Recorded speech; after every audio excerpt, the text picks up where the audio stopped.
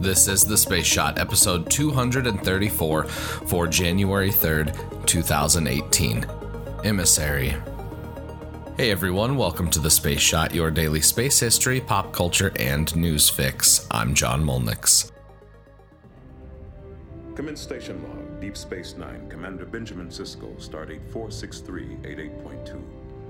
At the request of the Bajoran Provisional Government, Starfleet has agreed to establish a Federation presence in the system following the withdrawal of the Cardassian occupational forces. The first contingent of officers, including my Chief of Operations, Miles O'Brien, arrived 2 days ago on the Enterprise.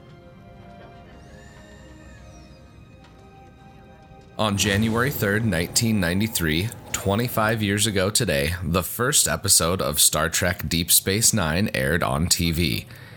Emissary starts off with the Battle of Wolf 359 and the death of Benjamin Sisko's wife, Jennifer, as well as the destruction of the USS Saratoga during that battle.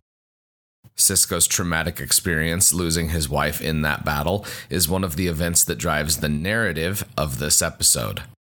I watched Emissary again recently, and it's been a while since I had seen any Deep Space Nine episodes. For a first episode, this one is pretty dang good. The different characters and the conflicts between them were refreshing because it helped drive their development and some of the plots of the series.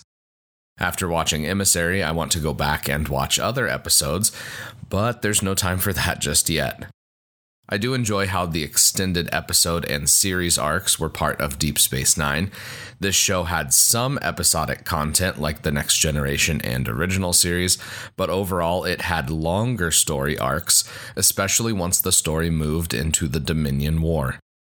If you've got an hour and a half, check out Emissary. If you dive into watching the entire Deep Space Nine series, here's a tip. Go ahead and skip the first season episode, Move Along Home.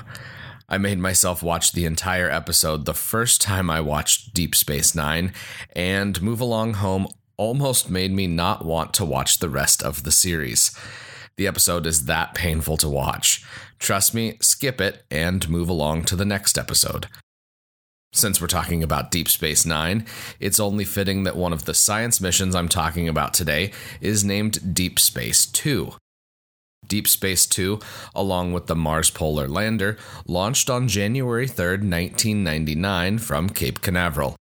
The Mars Polar Lander, as its name suggests, was to land near one of the poles on Mars, specifically the South Pole.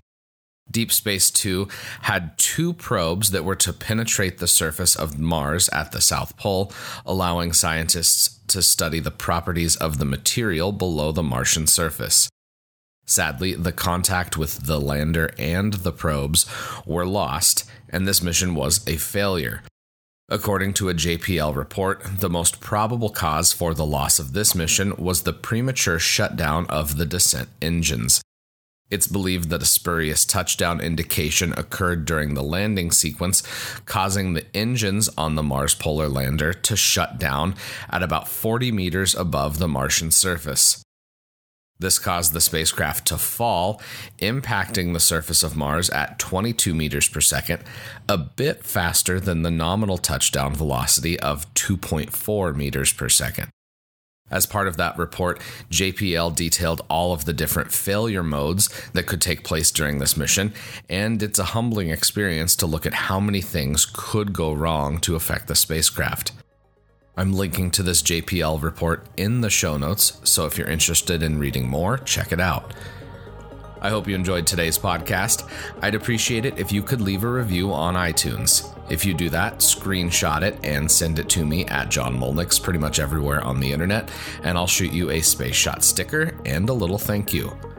Also, make sure you hit the subscribe button, that way you don't miss any of the daily episodes. As always, the show notes have more information on today's episode. You can hit me up on Instagram and Twitter. Find me at John Molnix. I'm always up to chat. You can also connect with me on Facebook. Just search The Space Shot or click the link in the show notes. Tomorrow, Spirit.